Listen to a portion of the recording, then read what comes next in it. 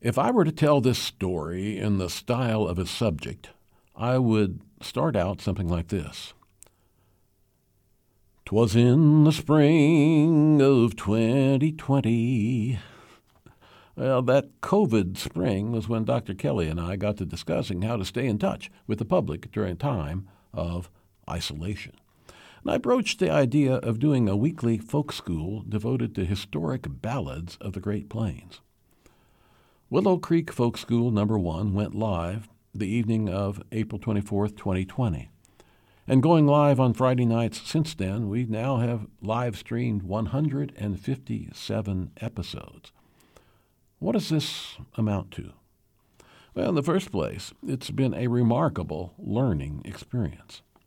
In the beginning, I thought of it as a chance to relive my days as a folkie a half-century ago, sing the old songs for old times' sake. The thing is, I'm not that guy anymore. I'm a research historian to the bone.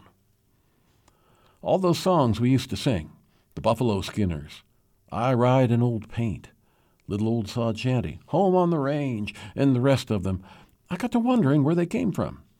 Just by posing that question, I was breaking the rules I learned when I studied, yes, actually took college coursework, studied balladry in college. Ballads are supposed to be mysterious, relics retrieved from the misty moor with no questions as to provenance. I took my cue, however, from the great Nebraska folklorist Louise Pound, who talked back to the literary establishment of a century ago and declared that ballads are not tribal relics, they are the literary efforts of self-conscious folk artists. And I thought, I'm a research historian with fancy titles to prove it. I think I can track down the origins of these songs, maybe even determine their authors, and discover the original texts. What I discovered first was that notwithstanding my frequently expressed disdain of digital texts for readers, they are a game changer for grassroots researchers. Optical character recognition renders vast amounts of text, millions of pages of newspapers, for instance, accessible and searchable.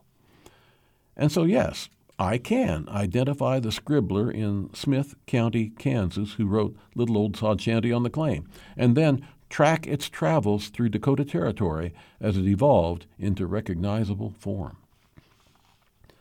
Besides tracing old standard folk songs to the headwaters, I developed rhetorical techniques whereby I could discover scores of additional ballads of merit that were popular in their time, but having eluded the songcatchers a century ago, were forgotten. Until now. And I'm singing them. Well, I still haven't answered my original question, what does all this amount to? Well, I'm not just documenting and singing these historic ballads off into the ether, I'm annotating them, contextualizing them, and bringing them to print in scholarly journals. This is turning into an exercise in canonization, establishing a body of literature. Yeah, but to what end? All right, the enrichment of regional culture and all that. But there's more. It was the novelist L.P. Hartley, and then the historian David Lowenthal, who informed us the past is a foreign country. They do things differently there. The Great Plains of a century ago were a different country. A country where a bachelor farmer might compose a ballad and sing it at the country school literary because he wanted to impress the schoolmarm. A country where people recited poetry and wrote it. A country with far greater literary consciousness and cultural hunger than we possess today. Its cultural and community life was complex and absorbing. I say none of these things to shame us denizens of the 21st century prairies as to our deficiencies. I say them to enliven us as to our possibilities. We, too, can write our own ballad.